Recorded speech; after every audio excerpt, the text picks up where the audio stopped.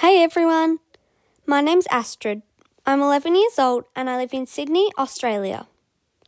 I would like to welcome you to the first episode of my podcast, Living from the Heart, or Head if you prefer. Here we talk about head and heart people.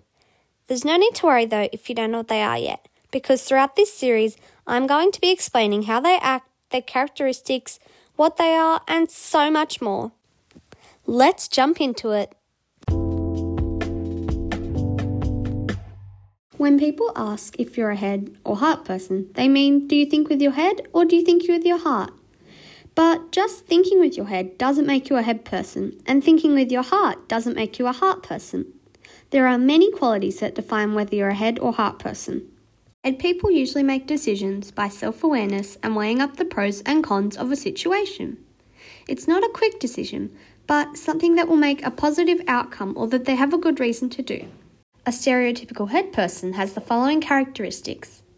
Head people are more organised, they're more likely to be cold and isolated in social settings, they're more rationally driven, more independent, they may be drawn to people with similar interests and intellect, and they enjoy intellectual challenges like puzzles.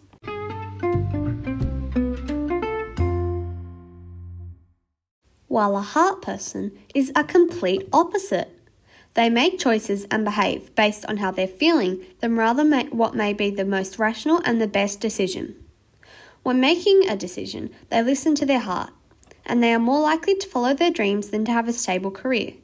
Their heart dictates their life on most occasions. A stereotypical heart person has the following characteristics.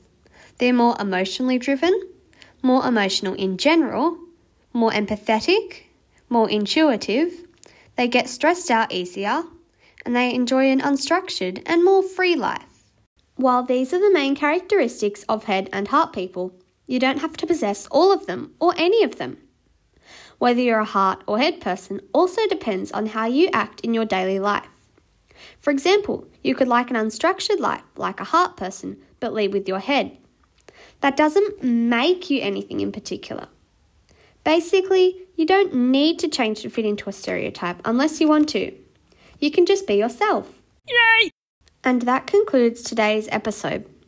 I hope you now understand what head and heart people are. If you enjoyed my podcast, make sure to come back for more next episode. Bye!